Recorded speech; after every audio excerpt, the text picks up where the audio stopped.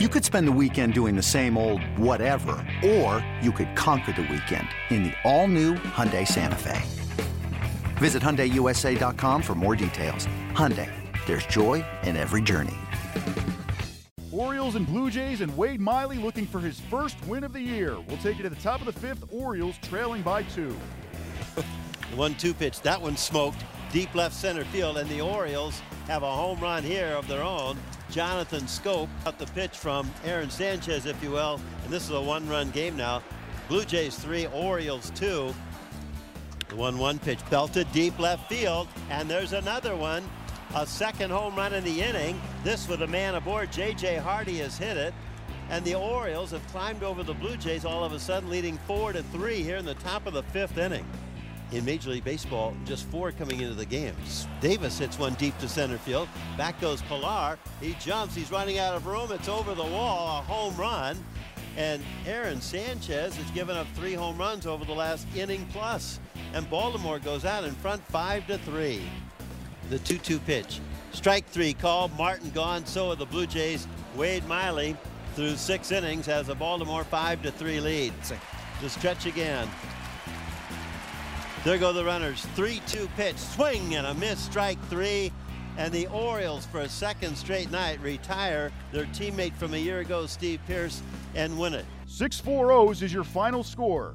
Wade Miley gets the win. He goes 6 innings, striking out 8 and allowing 3 earned runs.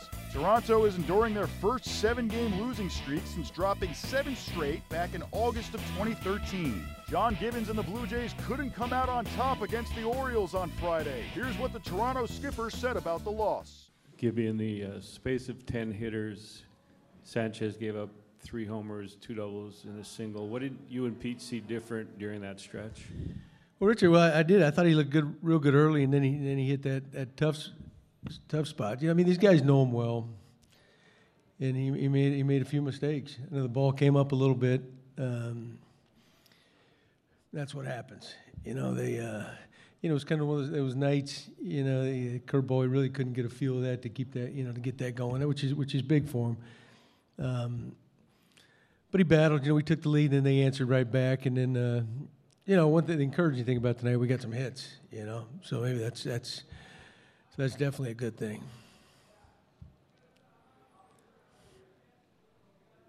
Given the 2 homers in the fifth were both off curveballs, and that's when he seemed to really lose feel for the pitch. Was any flare-up of the blister or anything like that?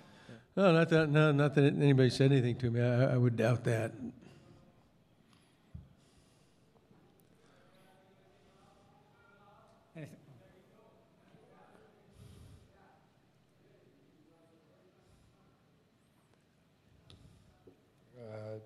The guy struck out 15 times at the plate tonight. Do you figure with the struggling, it's something that it starts to catch up to you, and maybe thinking a little too much at the plate or squeezing the bat a little too tight? You know what? We've been analyzing, for the last week. I'm not going to overanalyze anything. Like I said, I think we got some hits tonight. That's a good thing for us. We're going to strike out. That's who we are. Really, that's the American League East in a lot of ways. So. But I'm encouraged by that, and we're hoping that tomorrow's the big day for us.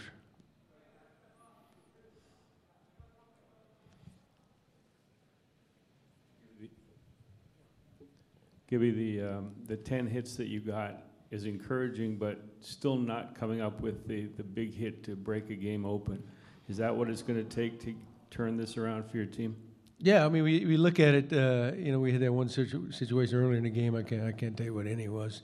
Had a couple guys on. We had that rally going, and back-to-back strikeouts. I thought that was going to be the time. Somebody throws one out there in the gap, that kind of thing. But yeah, you need that big hit to kind of extend the lead. To give you a little breathing room. Which we could have definitely used tonight, obviously. So yeah, but we're getting some hits. We got another home run out of Smokey tonight, but we'll hit our share. But that would you look at that's what Baltimore does as well as anybody in baseball, and that's what flipped that game right there. From what you know and from your vantage point, do you know anything about the condition of Dale Scott, or what condition he was in when he left the field? Johnny, I couldn't tell you. You know, nobody's mentioned anything to me. I mean, he got him good. I know that. You know, I mean, he took the hit and then it staggered him. And obviously, it was probably worse than everybody thought. You know, I mean, the way they took him off. So, you know, he's one of the good guys. You know, and he works hard. And I mean, umpires are vulnerable too out there, just like a catcher. I mean, Russ took a couple and right off his mask early in the game, you know, and, you know, most guys would have probably been crawling around the ground. Russ, you know, just shook it off. So, but it had to catch Dale, and I'm sure he's had a few along the way, you know. So we're all hoping that he's doing okay. Saturday, it's Alec Asher for the O's. He'll face the Jays' Marco Estrada.